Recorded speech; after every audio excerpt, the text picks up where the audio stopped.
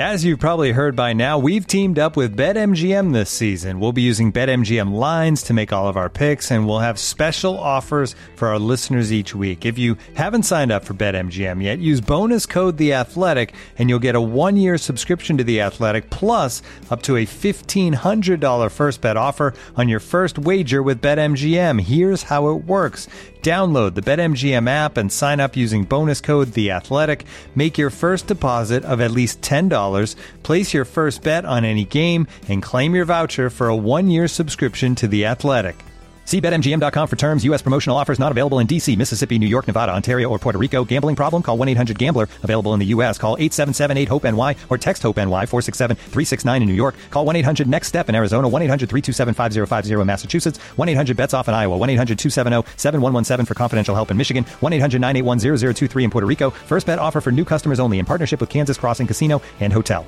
Don't forget, if you haven't signed up for BetMGM yet, use bonus code The Athletic, and you'll get a 1-year subscription to The Athletic, plus up to a $1,500 first bet offer on your first wager. Today's episode of The Total Soccer Show is presented by Electric E-Bikes, makers of the #1 selling e-bike in America. They are truly awesome. Thank you so much to Electric E-Bikes for sponsoring today's show.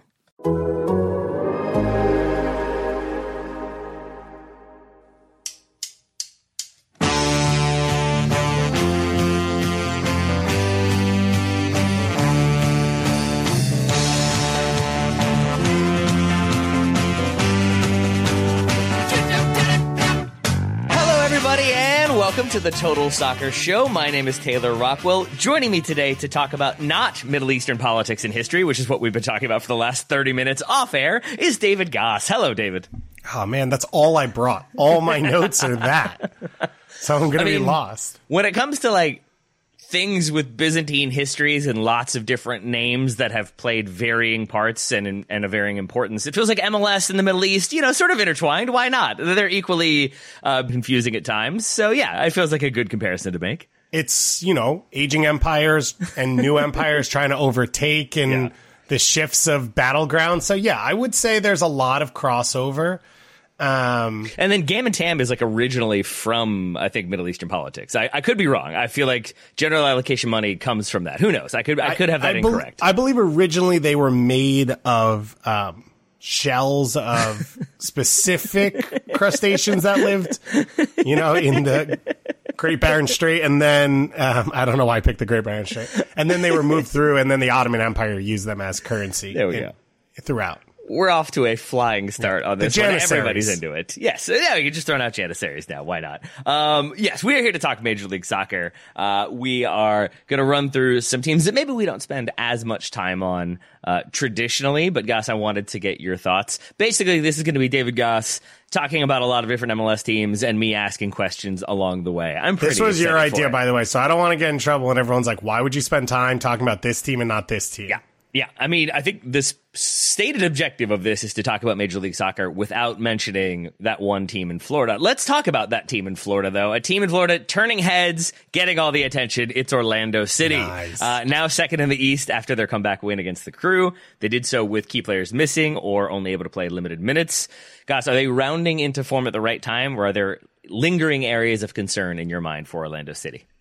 There are still lingering areas of concern. It is fairly unprecedented to build a team around young players in Major League Soccer, maybe around the world. And that's the part that I probably need to dig in a little bit more on. But even when you think about great teams, think about what Vinicius and the young pieces at Madrid do. You still have Benzema, you still have Quarta. So I don't know that this is super unique to MLS, but MLS is tough because of a salary cap league of you can only invest in certain players over the course of a squad. And so one of the things with Orlando that's tough is Facu Torres and Martin Ojeda and Duncan McGuire, if you want to include him, or Ramiro Enrique, who scored 2 goals for them this weekend. Most of the attack is 24 or under.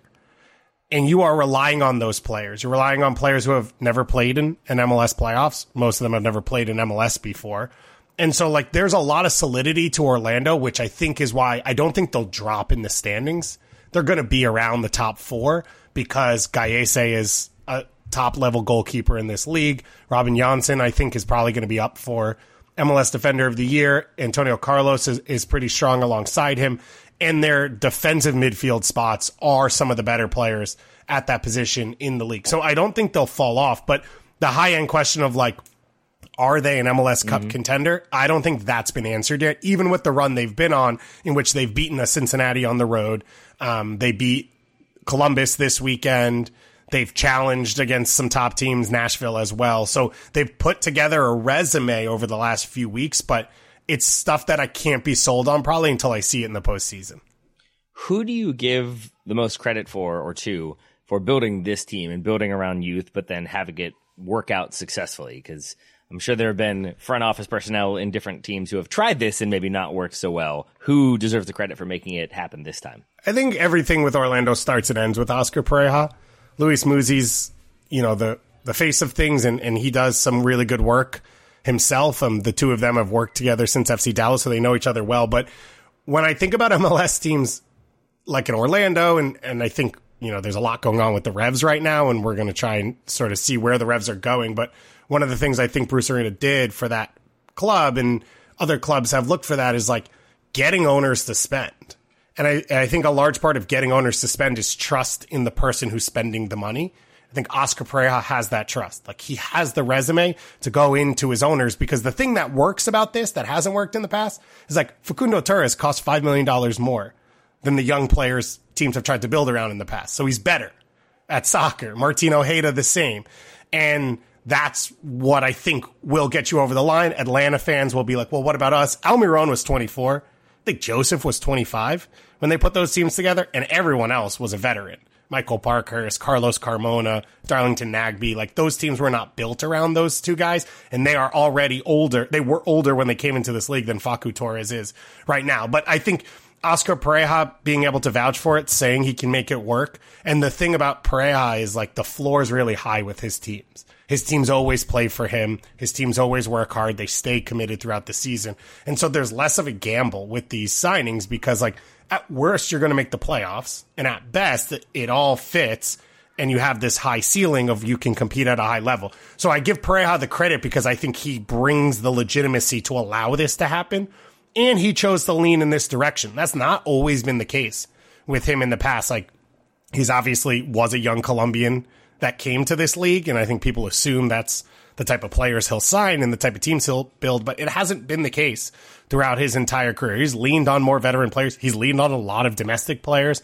So this is sort of a shift for him, and I think it's a shift for him seeing how the league is moving and sort of saying, like, what has worked for other teams? What worked for Columbus? What worked for Atlanta? What's worked for Seattle? And I think this was his assessment of the hope will be they sell Facu Torres for a high number. They are able to flip that money into multiple players. You start to build a group over the course of the years. That seems to be a model for MLS teams, and I think Pareja is trying to find Orlando's place in all of that. In terms of finding their place, they have not yet booked their spot in the playoffs, but seem likely to do so. If people have maybe switched off after Leagues Cup or before Leagues Cup, if they're just getting back into it as the playoffs loom, what is sort of the style for Orlando? How are they playing? And then in the playoffs, is there a team or style of team that they most want to avoid that is maybe most likely to negate that style of play? Doyle said this best this week, so I'm just going to steal it. They're chameleons. I'm going to say you said it first and Doyle stole it from you, but sure, go ahead. Mm-hmm. That's one of the things about this Orlando team, which I think puts a bit of a ceiling or question marks on them, which is they don't have super strong ideas in their game model in which they have to stick to. And you look at teams and you talk about soccer tactics. Game models are DNA, but you can always change the structure in which it exists in. Orlando doesn't just change the structure. They change their DNA from game to game. So sometimes they'll dominate the ball. Sometimes they'll sit off. Sometimes they'll press high. Sometimes they'll rely on set pieces and play in a deep block. Like, they have a bunch of different ways that they can win games. I think the hope would be that they turn into a more high possession team as they go along and get more comfortable as a group, because then you can control games a little bit more. What they do is slightly reactive, and that's why I've been kind of low on them over the last few years, and that's why I was worried about them this year. Not just the young players, but, like, if you don't decide the way a game is played, you're going to struggle, and we've seen this with a couple teams in MLS that have struggled to hold leads is like once they score, they change the way they play because it's not ingrained enough, and then they open up the game for their opponents. Orlando came back from a deficit against Columbus. Columbus is a team who is very strict to the way they play and their fundamentals, and they overplayed it potentially over the course of that game, and Orlando was able to take advantage. But Orlando had almost 50% possession against Columbus, and that's a team that normally averages 55 plus over the course of the season. And Orlando's a team that in the past has been very low possession. So I think that was a step forward for them of saying like, no, we actually want the ball because we want to decide how a game is played. They have a few different ways they can play formation wise because they have some talent that fits it only in some spots. So like Duncan McGuire is a true center forward. He's been good this year as a rookie out of Creighton. He's been injured a little bit. Ramiro Enrique's come back, who they signed as an under-22 signing from Argentina a year ago, and then he missed the entire season with an injury. He scored 2 goals. He's more of a natural center forward, so they could play the two of them together. We've also seen Enrique pushed out wide. We've seen Ojeda pushed out wide. We've seen Ojeda play central. We've seen Mauricio Pereira play central as a 10, or sometimes dropped a little deeper as an 8. When he does that, they're easier to play through, but they can get more possession on the ball, and he's more of a chance creator from deep. As he's gotten older, I think that's probably a more comfortable position for him. They always get their fullbacks pretty high, but they've shifted things a little bit. They've gone a little bit safer at right back, and they've sort of pushed their left back more aggressively into the attack, which I think has given them more balance. And one of the keys to this run has been they've basically conceded 1 goal or less in every game outside of against Columbus, and that's been a huge factor to them growing. So they're a team that has a lot of balance because the central midfielders can cover so much ground in Cartagena when he's there in Araujo, but they are not a team that I can promise you this week will play like this, and next week will play the same way. Like, they will shift how they play against different opponents. So Orlando shift how they play. We don't know how they're going to play from one week to the next. Do we know who will be the coach of New England from one week to the next? Since you mentioned them previously. Apparently Tom Ramos an assistant now. Yeah, this is my point. I am confused by New England. You can talk as much or as little as you want, but my larger question is, what are you watching what are you watching for in New England over the next 6 games or so from them as we lean towards the playoffs? Like, is this a team that has enough to make a run despite the challenges? Do you feel like the wheels are about to come off? What is intriguing to you about New England with 6 games to go in the season? I don't think the wheels will come off. I think the talent level is experienced enough as a group. Like, they've been together now for 4 years for most of these pieces, and talented enough. Like, if Carlos Gil is healthy, pretty much outside of 1 or 2 games, they're going to have the best player on the field. And they've got a lot of other pieces in that team that have been around through some tough times. So I think overall, I don't worry about them. I'm the only person talking about this probably, so I can do it here. I cover MLS Next Pro. I broadcast games. So I've seen Revs 2 play a little bit. And Clint P.A., who has now been elevated to the interim coach, was the New England Revolution 2 coach. They are second in the Eastern Conference. They are top 10 in every possession statistic in MLS Next Pro. That's not Bruce Arena's Revs. Bruce Arena's Revs are direct. They're dangerous. They use set pieces. They get Carlos Gil into transition to help him create for the forwards. Even going back to the Supporters Shield winning team, Tejan Buchanan in transition, Adam Buxa on the break, Gustavo Bo, like, their best moments happen in transition. They don't really control the game through possession. Clint P.A.'s MLS Next Pro team did. I don't know if he can institute that, but that's what interests me, and that's what I'm watching, because maybe out of all of this, there's actually an added wrinkle to their ability to win games, and maybe that's what could get them over the line, as I talked about, of like, their big issue has been they can't hold leads because they score in transitional moments, but the other team has the bulk of the ball, and then they're ahead, and the other team has the bulk of the ball, and they're able to create chances. So this could add an element to this team. They've lost Brandon Bai, which I think hurts, but at the same time, that leads to a team where you're like, maybe we should keep more of the ball because we are less dangerous 1v1 and less dangerous on the break if we don't have Brandon Bai on that right wing. So I don't think Revs fans, I mean, I don't know what Revs fans should think, if I'm being honest. I don't even know how to get your mind around that. I would say for the rest of this year, I would still tune in with the expectation of like, my team can win, my team should win. I think long term, there's a lot of question marks. I've said this a couple of times. I think for the Revs overall, from a soccer point of view, you want to keep the trains on the tracks. Like, the direction they are going as a club is positive. It wasn't for a really long time, like 8-9 years in MLS throughout the 2010s. There was no future. Now you look at a club that has won back-to-back U19 championships in MLS Next, has Noel Buck playing for the England U19 team, has sold Matt Turner, has sold Georgi Petrovic, has sold Tejan Buchanan, has, 3 or 4 young players that they're playing. Again, second in MLS Next Pro. A lot of the key pieces to that team are academy players that they like. And so they've reshifted a ton of what they do as a club. They've modernized in their soccer aspects. Obviously, culture stuff has to shift because that's a show or a train wreck, whatever you want to call it. But I think as a Revs fan, that's what you'd be looking for. Long term, short term, it's a team that should continue to compete. I have long been confused by the Revs for some of the things that you've just mentioned there, because Bruce Arena, in my mind, is practical. It's don't overthink this. Tactics are important, but not that important. We can play direct. We can hit on the break, blah, blah, blah. But then you talk about some of the names there, Buck and Buchanan and Petkovic and Turner and the sales and the development of youth. Do you feel like it is that Revs 2 team and to some extent Clint P.A. who deserve the credit for that development and some of those young players coming through and the emphasis on youth, or is that maybe going too far? Yeah, I think that's a little too far because Next Pro only came in last year, and like Tejan was from before that. Turner is Brad Friedel. Which Turner is Richmond Kickers, lest we forget. Yeah. The one season he was here on loan, that was the difference. For sure. That's what turned him around.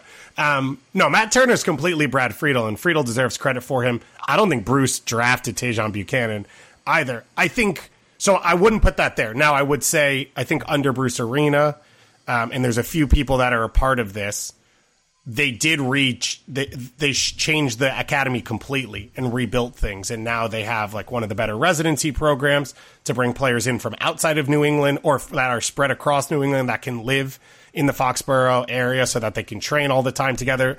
They've advanced a lot of that, but I do think Bruce Arena's group, and there are a number of names that, came in with him, and I don't know how many of them are still friends with each other or talk to each other because this seems to be a chaotic mess inside of that, so I don't know who gets credit at the end of the day for all of this. But I do think they're the ones that did this, and I think it goes back to what I said about Oscar Pereira, of like the change of MLS.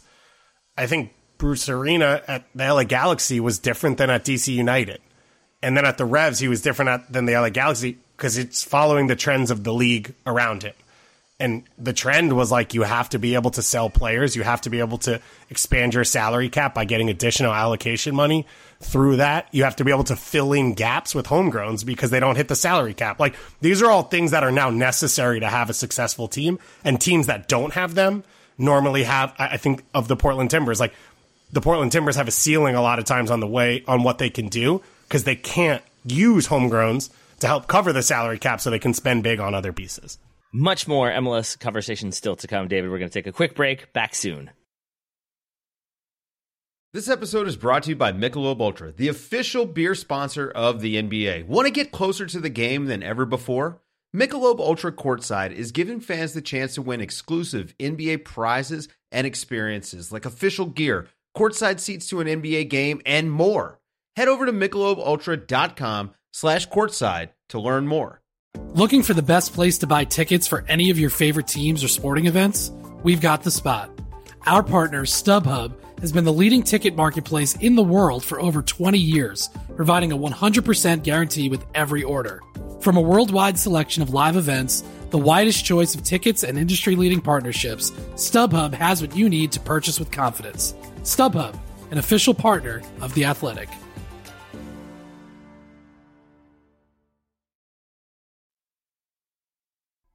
Welcome back to the Total Soccer Show. We're talking about the MLS Eastern Conference. To start, we've talked about second place team, third place team. I suppose we should spend some time with the first place team, FC Cincinnati.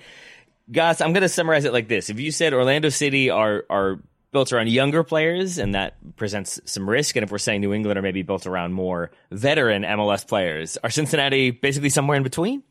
They're the one that the Three Bears, what is the character's name with the Three Bears and Goldilocks? Yeah, there wow. I was like, Cocaine Bear? I don't know what we're talking about here. Okay, now I know where we're at. Yeah, they're just right. Yeah, exactly. They are somewhere in between. I mean, they've especially the new group that's come in, all the signings they've made have been basically in your prime players. Lucho was already there, and then you add Nobodo and now Bupenza to replace Brenner, who was obviously a young DP, so he was under that age. Matt Miazga as well.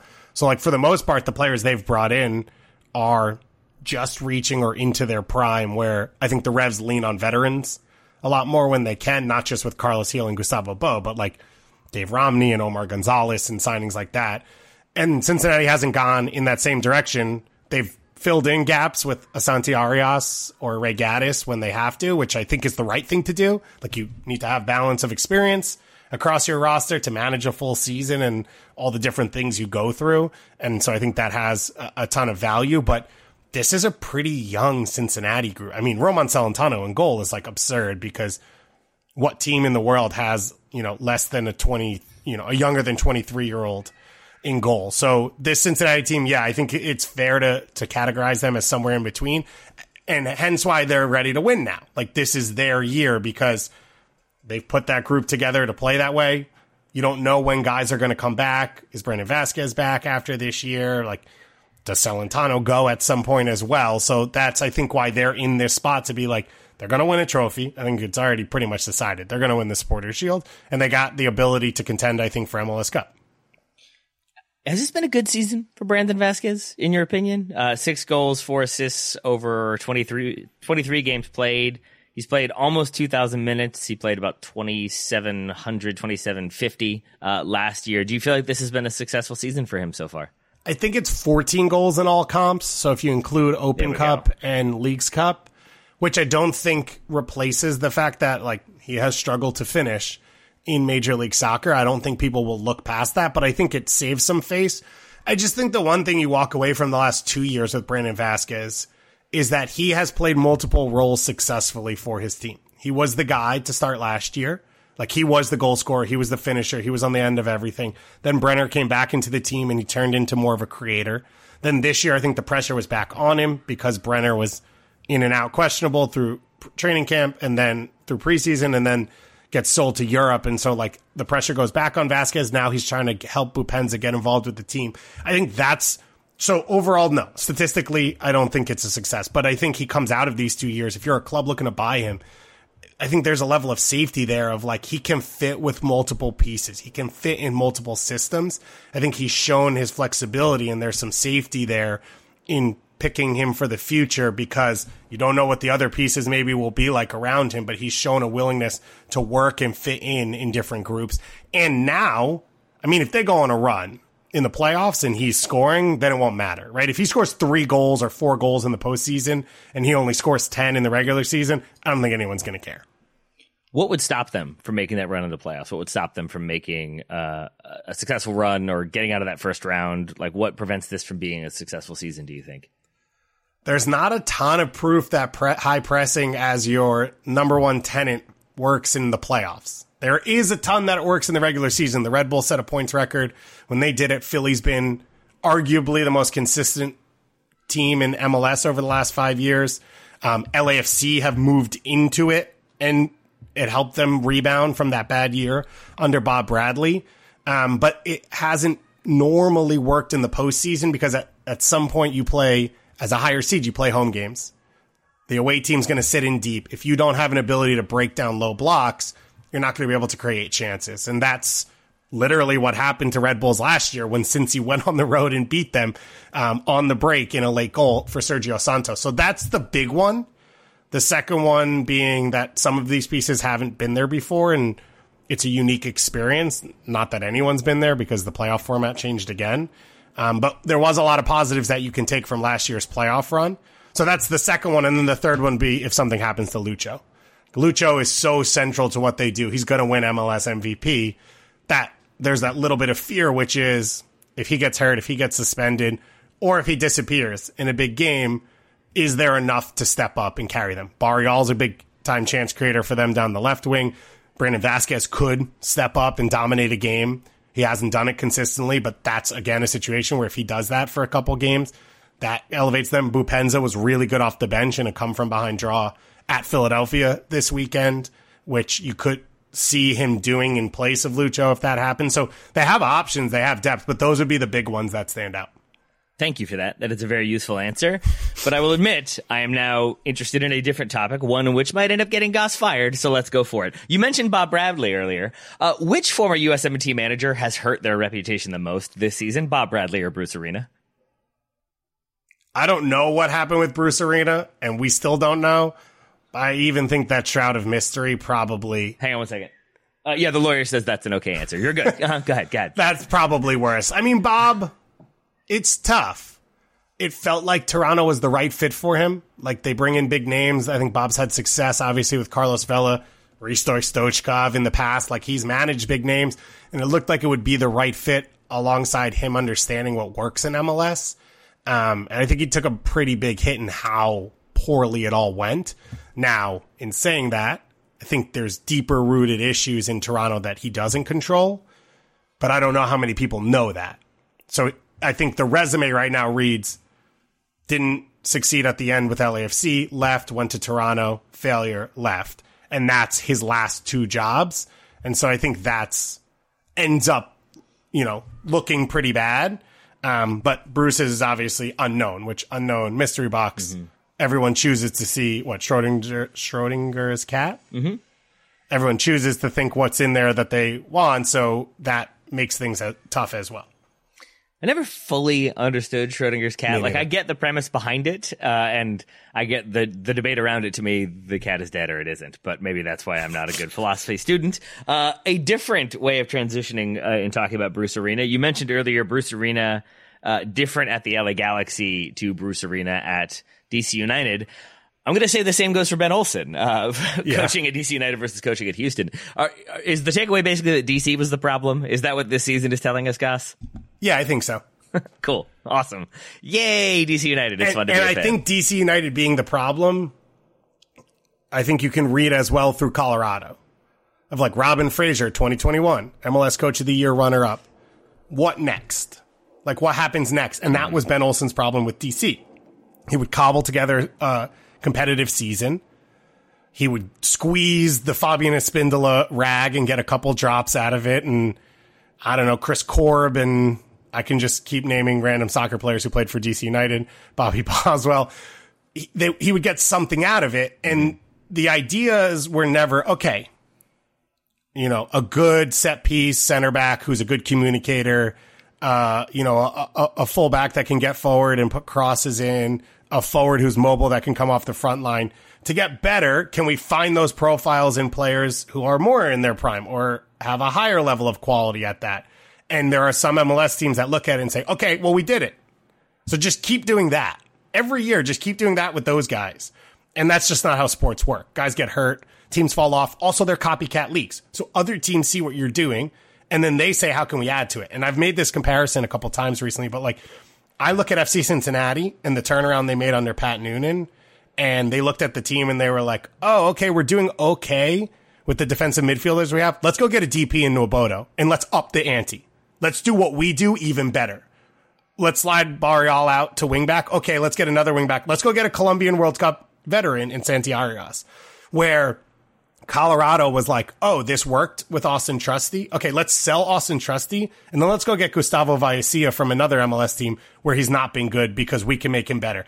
And there was no upping of the ante or leveling up. And that was the same with DC United. Anytime Ben Olsen had any level of success, it was like, okay, let's wait till Chris Pontius gets healthy, and then let's do it again in 2 years. Yep. And there was never an addition to those pieces or building up. And they made some DP signings here and there, and they did them poorly. And I think a large part of that is the lack of infrastructure in the club.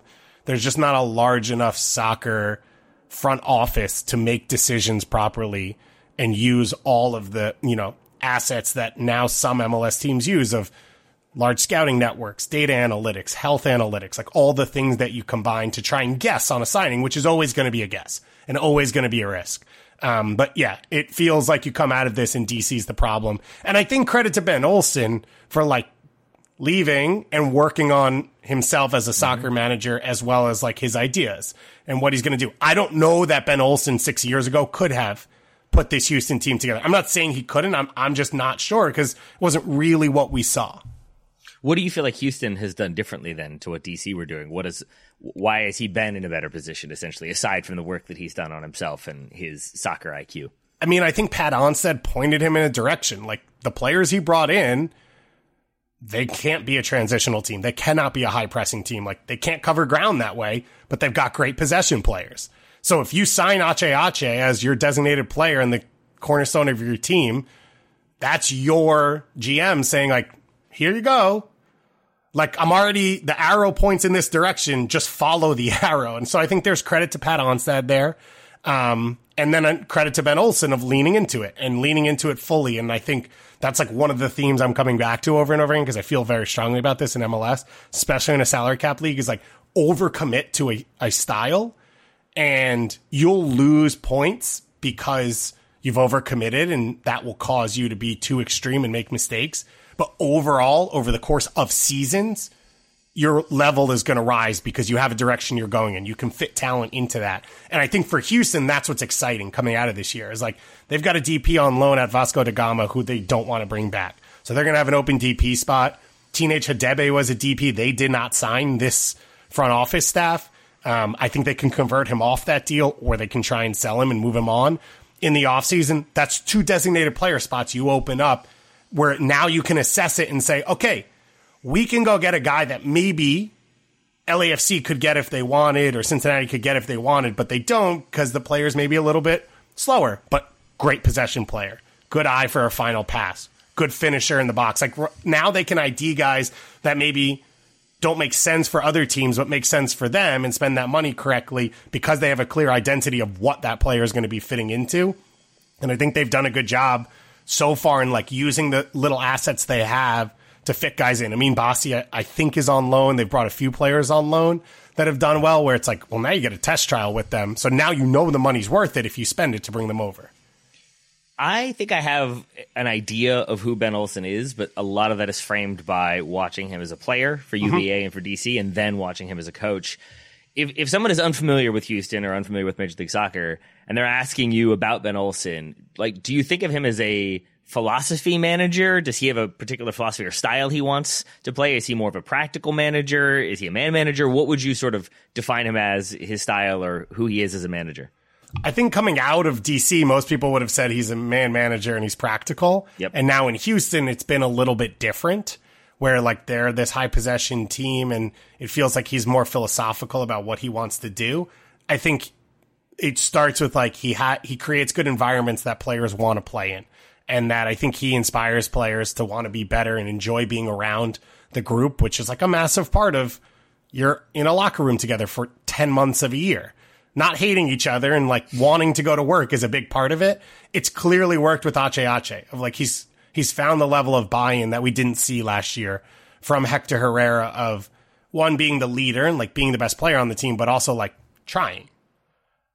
I get it. You came from Atletico Madrid and playing for Simeone in Champions League semifinals, and like starting for Mexico in a World Cup, to playing sometimes in front of an empty crowd in Houston. It's not exactly the same, but it feels like Ben Olsen has found a relationship with him in which both of them feel like they have input in what they do. And that's, I think, a big part of getting Ache involved and comfortable and inspired to play within the group. So I think that's sort of what you've seen, and Houston's must watch. So if you haven't watched them, especially this weekend, they play Vancouver, who have been really fun as well.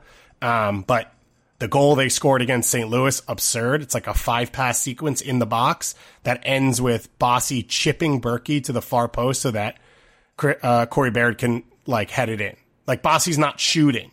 He's like, oh, I'll just chip this to the far post inside the 6, and like my teammate will put it in. And it feels like something you see in a 5v5 session. So like, they've been really fun to watch. They've leaned into that. And I think it makes sense. Like, theoretically, if teams have to go to Houston in the summer and play soccer, making them chase the ball a lot should work over the course of a season. It's mind-blowing that this wasn't thought of originally. It also sort of goes to like, what the hell are the Rapids doing? This country has geographical advantages and disadvantages that very few soccer leagues have. Very few soccer leagues are spread out across this type of country. And so, or two countries, if you include Canada. Houston has finally leaned into that. And we've seen now a really good run through the summer and still continuing into now this point of the season where it's like, now you have confidence. Now you have a flow. Now you have something to defend, which is like you're fourth in the West. You play from a point of strength in games rather than you go down 1-0 and you're like overwhelmed because we're in 12th place. We're already out of it. This happens every game. Like, I think that changes your season. Do you want to continue to talk about happy things, or do you want to talk about some negative things for a moment? Let's do a happy. All right, then let's stay with Vancouver, who you mentioned a moment ago. That is a team. I was looking back at my Western Conference preview. I previewed Vancouver. I was pretty hyped about them. I feel like maybe some of my co-hosts might have scoffed at me for being so excited about them. Takaoka, the goalkeeper, I was really excited about. I thought Laborda was a good signing. I thought Cordova was going to be good for them. I was very excited about Jean-Claude Ngando, JC Ngando. I don't think he has maybe lived up to the hype that I really put him at necessarily. But I am pretty pleased that it's been a positive season for Vancouver thus far. Okay, so feels like you said a lot of stuff you were wrong about in there, but the overall theme you were correct about. Did you get any of the players right? Takaoka? I thought he was going to be pretty good. So Takaoka's been good. Uh-huh. But I think what you saw, which is what's played out, is like they have a clear identity. Again, that's allowed them to find players that fit that. At times, pennies against the dollars because it's not what other teams want. So like Brian White fits cleanly into what they do. Ali Ahmed fits in with what they do. Tristan Blackman has fit in really well where there's a huge discourse in MLS around Tristan Blackman where some teams say he's unplayable and some teams say he's worth $1 million in allocation and that they put him on a massive contract and want him on their team. And so like all of these pieces have fit together, which I think is what you saw going into it and what we've seen at times under Sartini. And I go back to that theme of like building on it. They have built. They got Sartini in last minute. They built, a successful team down the end of the season in 2021, I think it was. They make the playoffs right at the end.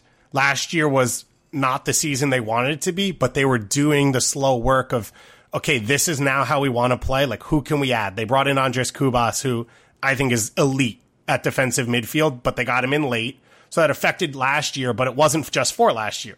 It was long term. So now Cubas is in the team. That's made Ryan Gauld better. This year, they've obviously identified the wingback positions and said those are two of our elite chance creators. They couldn't hang on to Gressel, so they go and get Richie Larea, who will probably return as a DP player at the end of this year on a full contract, and Sam Adekugbe, who not only is he Canadian and out of the Vancouver Whitecaps Academy, which I think is a really smart thing to do going into 2026 as you try and create a buzz in the city and make people invested. He's also super versatile. So he's, again, a player where you sign him and it's like, okay, well, if we have an issue at center back, he starts there for Canada.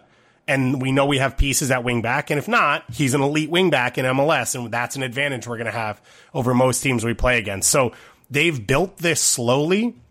They've built also with players at the right age bracket. Again, Cubas and Gauld in their prime, guys like Larea and Adekugbe and Veselinovic and Blackman and Brian White going into their prime. And I think they're going to be competitive through a lot of these guys for a while. They've invested a ton in their academy as well. So the hope is in between, you can bring some academy players in that you can sell and get some money back to be able to keep this team strong for a while. But like, I don't know, if you live in Vancouver, the vibes are good. Games are I've always thought BC Place games are fun. I get turf sucks, but like the roof's closed, it's loud. They're always direct teams, so there's a ton of actions and moments that happen throughout their games, and now they finally score goals, which is more fun than actions and moments that just occur over the course of a field. So like, if I was a Vancouver fan, I'd be stoked. They're the best team in Cascadia. Like, Seattle is a point ahead of them or 2 points ahead of them, but they've won Cascadia Cup. I think they're the most consistent team right now. I think Seattle, Rui Diaz potentially wants to leave. He's got 1 year left. Nico Ladera's on the last year of his contract. So like whatever Seattle is will change as Vancouver, I think, ascends. And that's not something I don't think Vancouver fans ever thought would happen. I think they thought they could put together good, decent teams and contend, but I don't think you would have been able to say like Vancouver's going to be the team these other two clubs are chasing.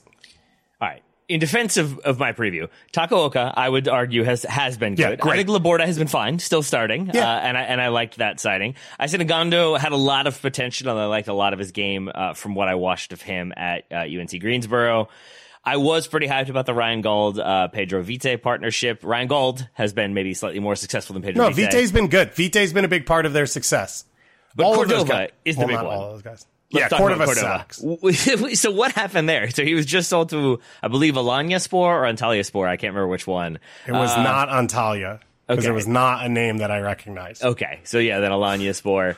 He was there on loan last season, right? So then this was the year that it felt like, okay, it's all going to break out, it's all going to be good. And then 2 goals in 19 appearances? I guess not quite what they were looking for. Yeah, the day they signed him, I said it was a bad signing. So. Really? Yeah, we saw him with RSL. I didn't think he was a DP level player. Maybe I didn't think he was this bad, and he got hurt for a stretch of the season, so that's going to drop your numbers. But I didn't feel he was a DP level player for RSL last year in the same league, in the same conference. So I get the concept of he fits our style, as well as he's probably closer in the price point of a Vancouver DP than what other teams are spending. But I was not overly impressed with him. He has really good feet for a guy his size, and he can stretch the field, but he's not a consistent finisher. And when you look at the goals Brian White scores, he doesn't make the same runs. He's not lurking on the back post. He's not winning a ton of balls in the air. And so he ended up just taking away from what makes them good. And credit to them to make the move.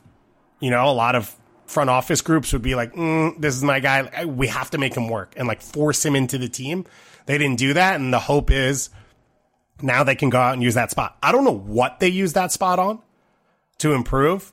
And there's a couple teams in MLS that are in a middle area. They can have a DP spot open, but the traditional DP spot positions they don't need. So Dallas, I think of. Normally you get a center forward. You could go get a 10. I don't know that they will use a 10. Vancouver's the same of you have Gauld already. You have Kubas. And their center backs are really good. So I don't know where they go use that spot to help get them to the next level if they want to.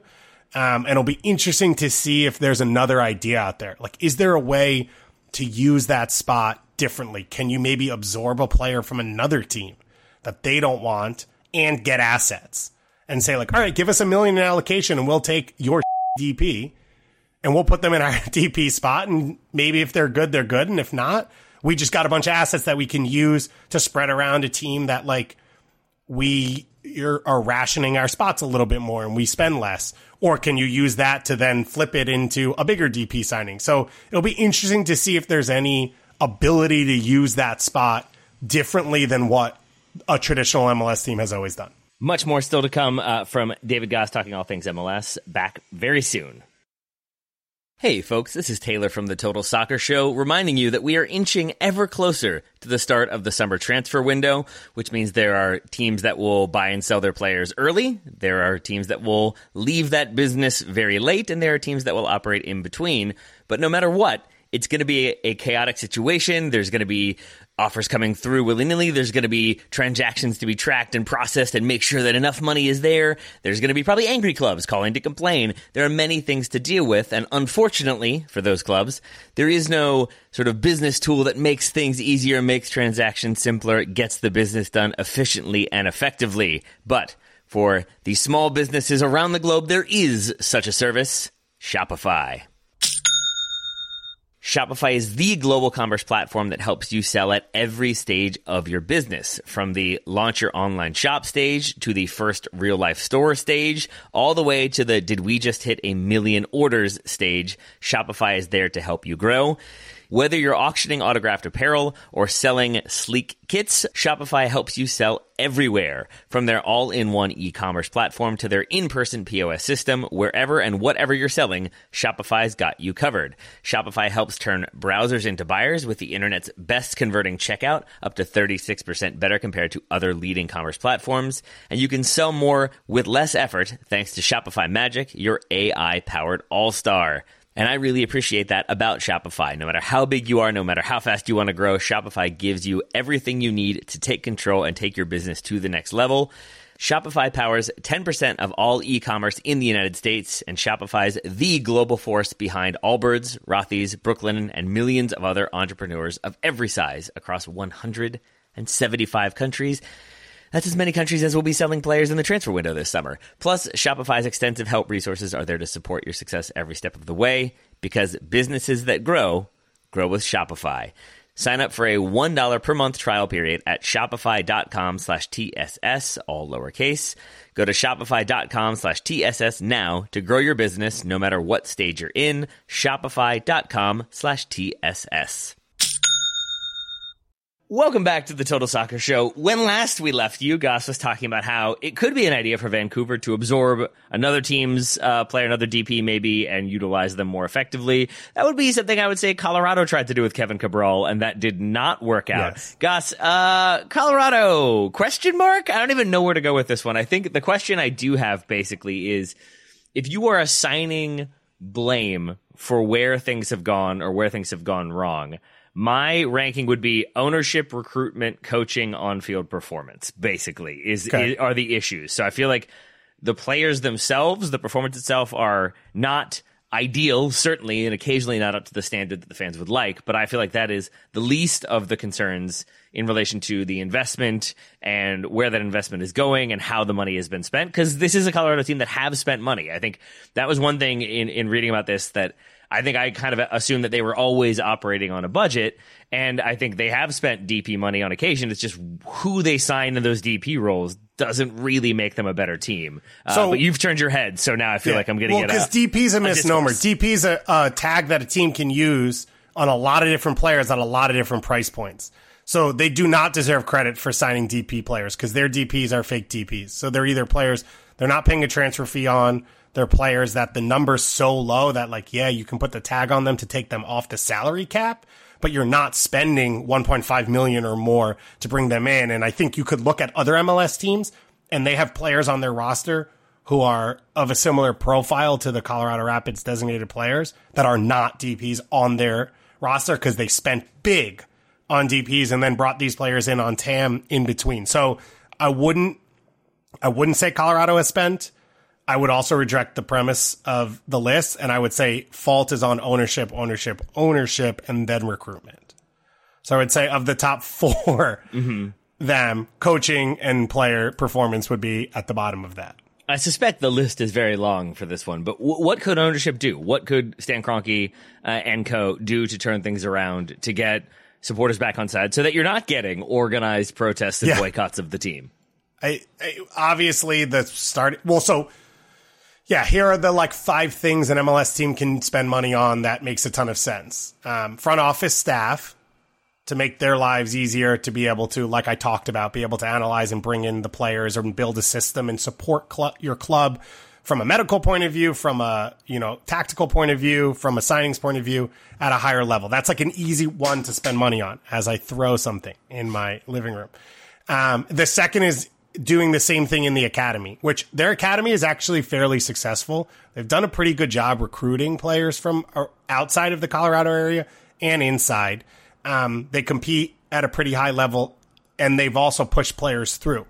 But they're like the little engine that could with a lot of their stuff. And it's like, why? Like, your ownership just won a Super Bowl and an NBA Finals and a team's in the Champions League. So, I get being the little engine that could, and I respect the people that are working at a high level, but it's not necessary.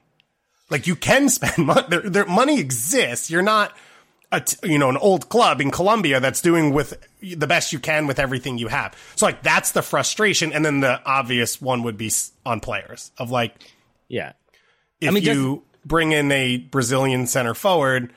FC Cincinnati spent $11 million on a player like that 2 years ago, and you spent, $800,000 on a loan fee for a player. $10 million is going to get you $10 million worth of quality, and they don't spend that money. So if you brought in 3 high-level designated players that fit and they're, well-researched and assessed what you want to be as a team, and you bring them in and you spend money on a coaching staff, which costs money to get the best coaches. I think Robin Fraser is one of those guys, so that was a waste. But okay, you're trying anything you can at this point to like spark something.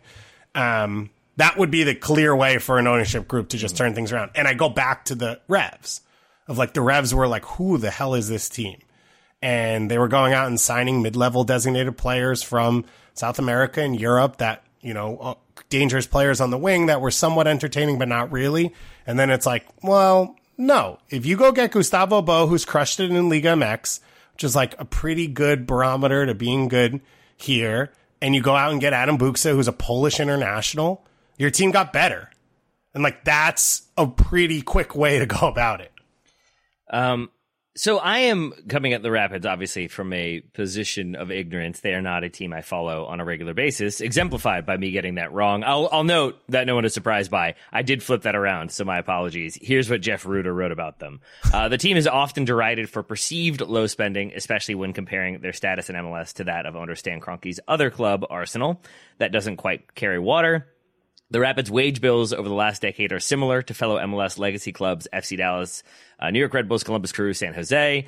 Those are like the 4 cheapest teams. Yeah, their academy doesn't match the prolific output of Philadelphia or RSL, but they've gotten legitimate contributions from homegrown players.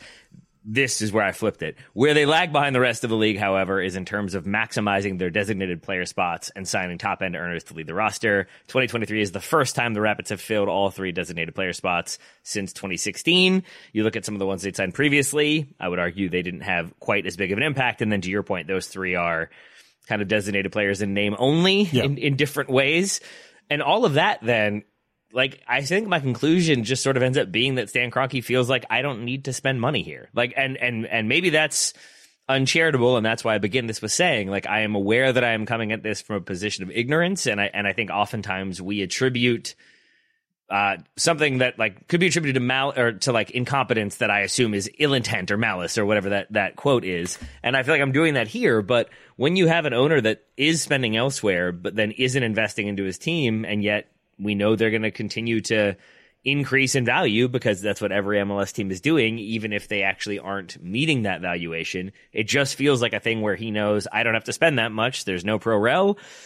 It's just sort of we're going to be there. And if we make a surprise run, if we do end up like hitting it right, getting lightning in a bottle, awesome. But then we're going to sell it for parts and we'll be back to where we were. And that's fine. It just doesn't feel like there's much ambition there, I think, at the end of the day. No. Now, the one thing I'd say about the Kroenkes, and I don't know this is just the theory, is like, have they ever spent outside of what they're making? Like, I think this is like one of the things with the NFL is like, oh, well, you spend all this money. It's like, well, it's a salary cap. Like, the league makes money, the league distributes the money, and then you spend that money however you choose.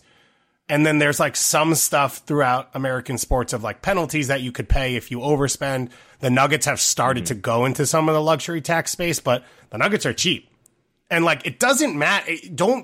People get sticker shock of like, oh my God, look how much Nikola Jokic makes. It's like, yeah, the backup point guard on his team makes less comparatively than another team that doesn't. Like, it's all within a bucket of money that they're handed and told to spend. They're not. He's not Todd Bowley. He's not splashing all the money at Arsenal and then not spending it elsewhere. Right. And then the Arsenal money is like, is he spending what's in line with a Champions League club? And like, I get their big numbers and they're bigger numbers than Arsenal has ever spent, but that's because Arsenal was spending below what they probably should have been spending for a number of years. Plus you add in the money they make on selling Balogun and whatever else they've been able to do over the last few years. So I don't know the answer to that, but my guess would be we'd come to a similar spot of like, they own entities that exist in wealthy leagues and they probably spend in line with what they make on those teams. And that's how they operate. And I think you assessed it correctly of like, that's what they're doing in MLS, and there's no relegation, so it's not going to go anywhere.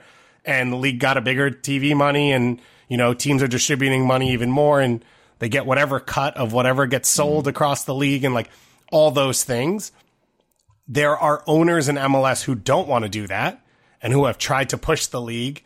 And I think it's interesting that the article you read from Jeff mention legacy clubs, because I think we're seeing a bit of a divide, and it started to shift as new owners have taken over old clubs, and some old clubs have reassessed where they stand in the league as new clubs have pushed them harder. But like, there's a bit of a divide between what I think some owners are like thinking MLS teams should cost in energy and money, and what other ones think. And a lot of the older ones are the ones who are like, this worked fine. And new owners like, okay, cool. Well, I own a sports team and it's fun and I want to win. So like, I'm probably going to do this and I'm going to beat your team and you can follow. I'd love to change the rules to make it easier, but if not, like, I'm just going to keep pushing as hard as I can in this direction. And you can kind of continue to do what you do. And then those teams are bad. Are there teams in your mind that you think of as more outdated than others that are more behind the times that aren't doing that much? Because I think you can have the sort of big clubs, the big cities. You can have the teams that spend a lot of money and tend to go out and make splash signings. You could have the teams that are like the Oakland A's and look for the kind of Moneyball signings to put together to make greater than the sum of their parts. And then I think there are owners that are sort of kind of just hanging out. And I'm wondering if there are teams that you think of as being like specifically behind the times or not doing enough or not living up to the potential that's there. I think the Galaxy are pretty high on that list. Colorado, Fair. as I said, is pretty high on that list. And I would say Chicago has been pretty high on that list. DC probably is still in that conversation as well. And there are moments that aren't, right? Like there are moments where they sign a Benteke. There are moments where you see, maybe you could talk about FC Dallas. So like FC Dallas pushed the league forward with their youth development. They changed the way MLS teams assess the ability to win with young players and the money that they can make from selling them. But FC Dallas, outside of one player that Oscar Pereira knew of and signed, have not brought a player in from South America and sold them for a bunch of money. They're trying with Alan Velasco, and like that's a development. But there are like multiple things an MLS team can do. The best teams do all of them. Middling teams do some of them. And bad teams do none of them. All right, then let's end on a more positive note. Let's do it. Then if we're talking about how... We're going to talk MLS Next Pro? No, I'm just kidding. Yeah, that was actually most of what the remaining 40 minutes I wanted to talk about were about. You were talking about Houston a while ago, and you said basically Olsen has gotten buy-in, which has created a better atmosphere, which has led to better vibes, which has led to more success, roughly speaking. Who are the teams that you feel like, for lack of a better way of putting it, like the vibe is very good heading into the playoff stretch? Who are the teams that you feel like are just sort of, they know who they are, more importantly, they know who they're not, they know how to play, they know they have different looks, and overall the chemistry just seems to be there, the vibe seems to be there? I think in both conferences, the top four are obviously in that conversation. The Revs obviously a bit of a weird one, but fine. The two I would say that are interesting to me right now that are a bit of outliers, I'd put Columbus in the top four of the East, even though they're technically fifth, is Atlanta and Portland.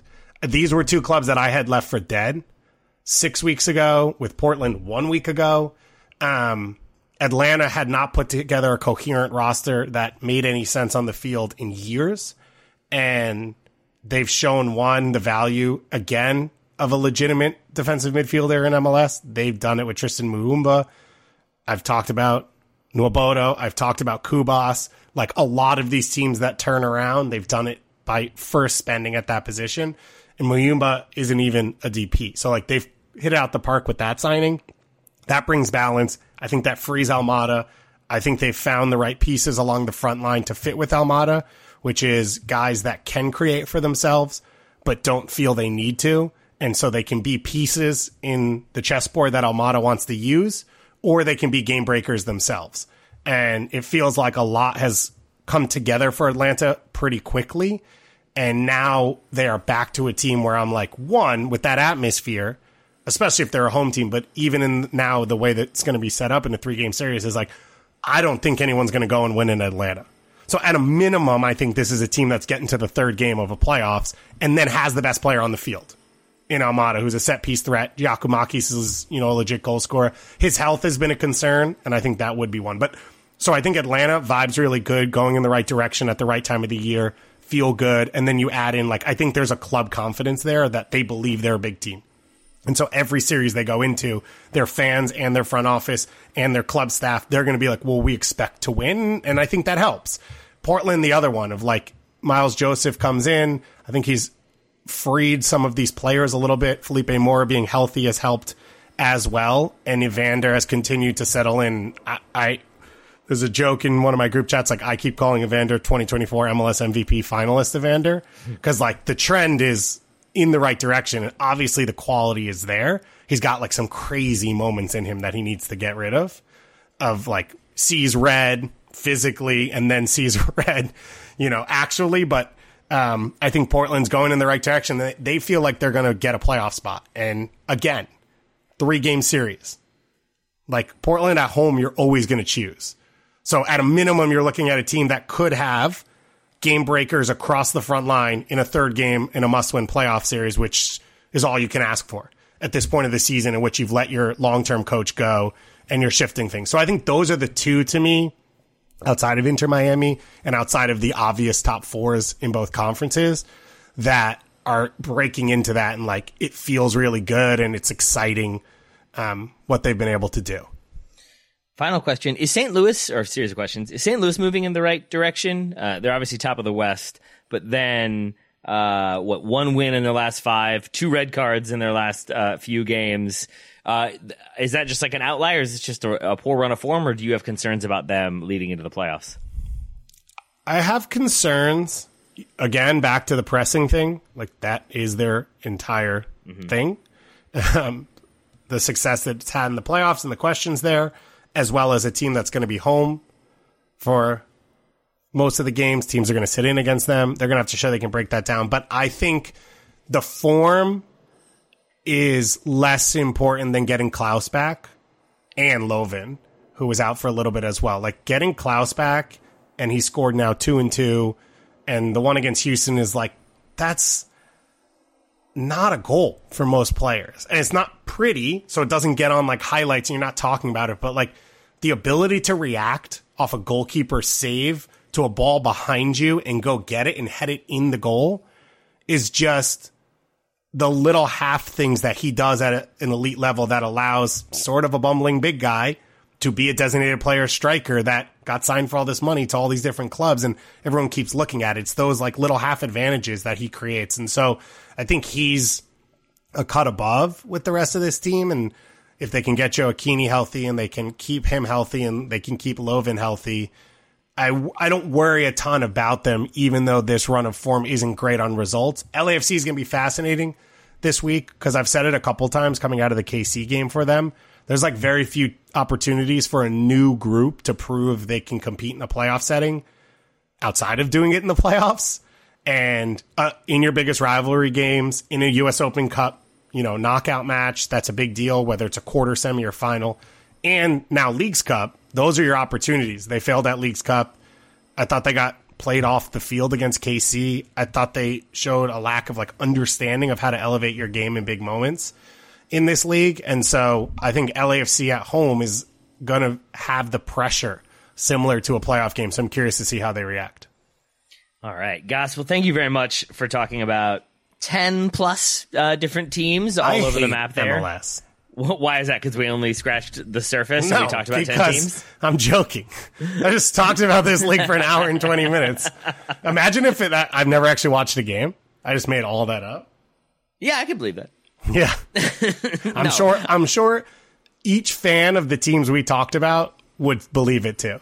Yeah, oh yeah. And because they're going to be like, he has no idea what he's talking about. Yeah, no, I mean, I feel like we're going to get that response either way. But I really do appreciate you making sense of some of these teams that are a little bit more head-scratching for me, and we managed to not talk about that other team in Florida. So good job by us, good job by you. I'm super excited about that. We could talk about Lawson Sunderland, though. He's the big name signing for Inter Miami that they just made. What? His name's Lawson Sunderland. I definitely thought you said we could talk about Lost in Sunderland, and I thought that was like a new documentary on Netflix about Sunderland and their various plights. I don't know. I think I've seen enough Sunderland documentaries.